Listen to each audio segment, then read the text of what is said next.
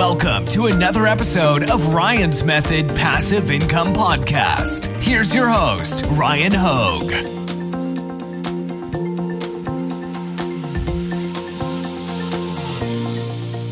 Hey guys, thanks for joining me for a new video. This one came by request. I think it was somebody in one of my Facebook groups that asked, hey Ryan, can you do a video showing some of the best distressed fonts for us to use in our print-on-demand designs? And I also don't make it any secret that I sell, like on a regular daily basis, text-only designs, often using distressed fonts. I've also done a tutorial on YouTube probably like a year and a half ago maybe, where I showed how you can take a non-distressed font like Impact. You know, Impact is a big, bold font, and I always recommend making your text on your designs, if you use text, easy to read from the thumbnail, so bigger, bolder, easier to read. How to distress those fonts, even if they don't come distressed by default. But the ones I'm going to show you in this video are all going to be distressed by default, which means less work for you, which I'm always a big fan of. So if you're ready, let's get started. Real quick, just wanted to remind you, I run a weekly print-on-demand giveaway. It is completely free to enter. You can use the top link in the description to do so if you haven't already. This week, it is sponsored by Merch Titans Automation for upload automation to various print-on-demand platforms, Merch Ninja for niche research. I use that in my top 5 niches of the week video that I do on Sundays, and All Sunsets, premium sunset graphics that sell extremely well on various print-on-demand products. I mean, I've been moving a lot of products, t-shirts specifically, using those graphics. Roughly half of the designs I've been selling lately have been using All Sunsets. So completely free to enter, link in the description. Right next to that link, I have a link for a free Amazon Merch 7-day course. If you're new to Amazon Merch, this is going to be especially beneficial. And again, all I need is your email address, and then I email you 1 lesson a day, so take advantage. And right next to that, I've got an Amazon Merch Facebook community. If you would like to join and learn together, make it a collaborative effort, I'd love to have you. Now, the first thing I did was I went to Google and I typed in distressed fonts, but let me just tell a quick side story. So if you're looking for something specific, this is probably what you would do. You can go to Google. But if you are just looking for maybe general fonts that you don't want to look up licenses to use, because each font you do have to confirm whether you have the, there's various licenses. Typically, it'll be split into like personal use versus commercial use. It can get a little bit more granular than that. But I just wanted to recommend, you can go to google.com/fonts. And you can access a massive open source, free to use personal commercial library of fonts. And also, by the way, I mean, any web developers watching this, you already know that like we can also import fonts from Google. They'll host it for us and use it in our websites, which is really nice if you want to use a non-standard font. So I've been doing that for, a long time. But one of the first things I do whenever I have like a new computer is I go here and I download all the fonts and I just install them into my machine. Alternatively, Adobe used to have something called Typekit. It appears that they have rebranded it as Adobe Fonts, which makes a lot of sense. And the only difference is with Typekit or /Adobe Fonts, you have to pay monthly to use it. So, that's just the big two that came to mind. Also, I guess in third would be Creative Fabrica. They have a massive font library, and you can either like pay for a specific font that you want to use, and also some of them are free, by the way. They do have a free fonts section, but you can also pay. It says all fonts only $19. I think I saw that it was more expensive than that, though. I don't know if they have a tiered system. I personally don't pay for the font license. So just wanted to put it out there, though. Creative Fabrica does have a massive, looks like they say 43,900 fonts that you can gain access to with your subscription. So just wanted to put that out there. But what I ended up doing was I typed in distressed fonts in Google, came to 1001fonts.com, and while this font that's in this screenshot is not distressed, this was the first one that popped up, so I'm not saying that I would use it for this video. I just wanted to point something out that is pretty important, and that is that above my head here with that green $sign, it says anytime that you see the green dollar tag, that font is free for commercial use. So if you're going to use fonts from websites like 1001fonts.com, not every website has the little green tag. They might have their own way of letting you know that you can use it for commercial use.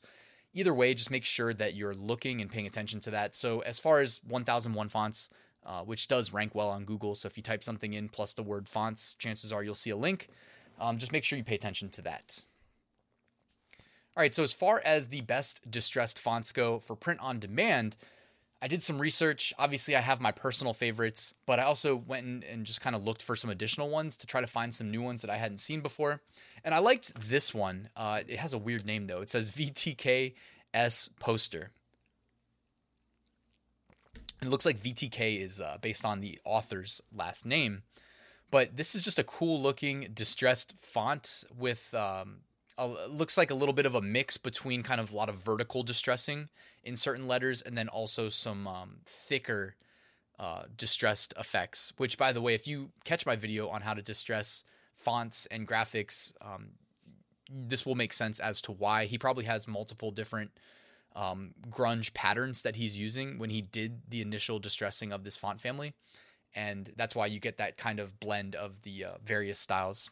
But I do like this one. It's free for personal use and you have to pay for commercial use. And by the way, I didn't put links to these because I looked at a bunch of different websites and I just felt like it would be super inconsistent. So you can just go to Google and find these. I can put the names of the fonts in the description if you want. All right, the next one, DH Bank Gothic Bold Condensed Distressed. So the real font, the parent is DH Bank Gothic, and then the rest are just variations in the font.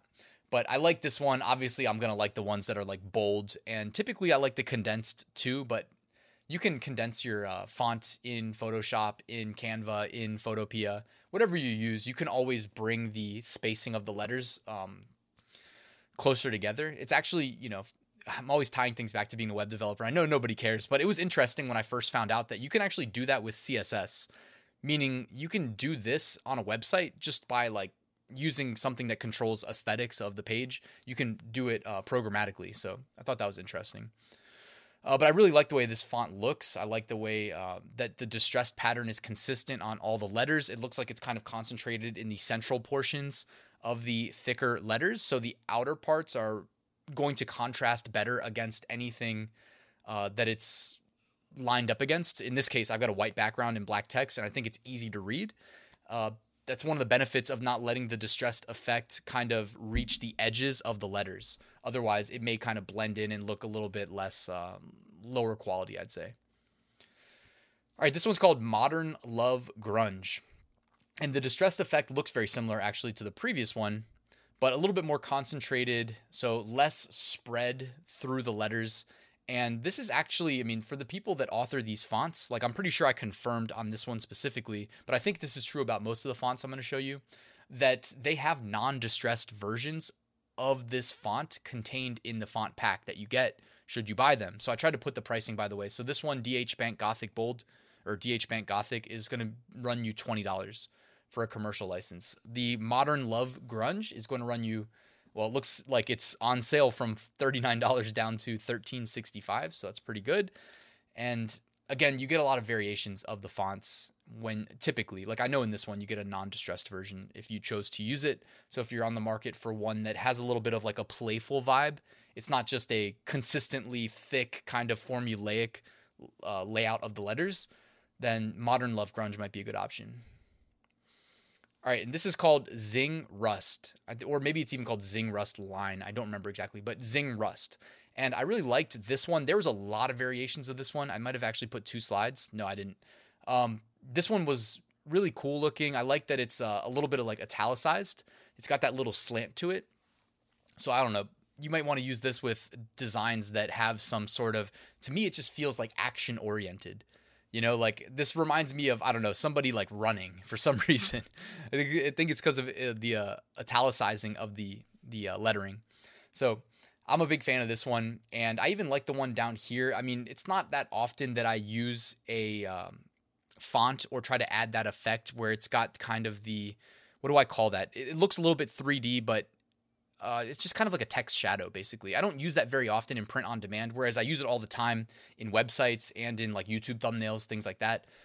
But this one I think could work. Like if you put that on a t-shirt, it looks like it would be like no issues because it's not a true text shadow. Or if you want to call it that it is, the way it's, the thickness of the stroke is good. There's not like an opacity issue or anything. All right, next, Panton Rust. And again, I chose the heavy and the bold variations of it. Because again, I like the big, the bold. One thing I say that's kind of I'm not a big fan of these is that it is not very tall. And I like my fonts to be tall. I don't like them to seem square-ish when I'm using them on print-on-demand designs, at least in the vast majority of the cases. So sometimes what I'll do is like kind of manipulally edit it and stretch it vertically. I typically don't want to go overboard doing that, but if I was going to use this font in a print-on-demand design, I'm sure I'd be doing that probably 75% of the time. All right, and then my big three, it might be two actually. I'm trying to think, like, was it 3 or 2? But anyways, these are the ones I can't live without that I use most often. So Edmund font, and it comes with multiple font files. They're not all distressed, but there is a variant called Edmund Texture. It's one of my all-time favorites, and it'll run you, it looks like $18. I think this is, I took that price from Creative Fabrica, which is typically a go-to spot for these fonts. So commercial license, $18, but money well spent. You'll make that back. And Gagolin. This is a big one. This is one that, shout out to Dominic of Baddies Passive Income. He's the one that really kind of put this on my radar. I had seen it before, but I really wasn't utilizing it to the extent that I do today. And he's like, hey man, like the Gagolin font's working really well for me. And they got it for free on Canva. So, and then I looked it up and you can still grab it for free. I think on Creative Fabrica as well. So check out Gagolin.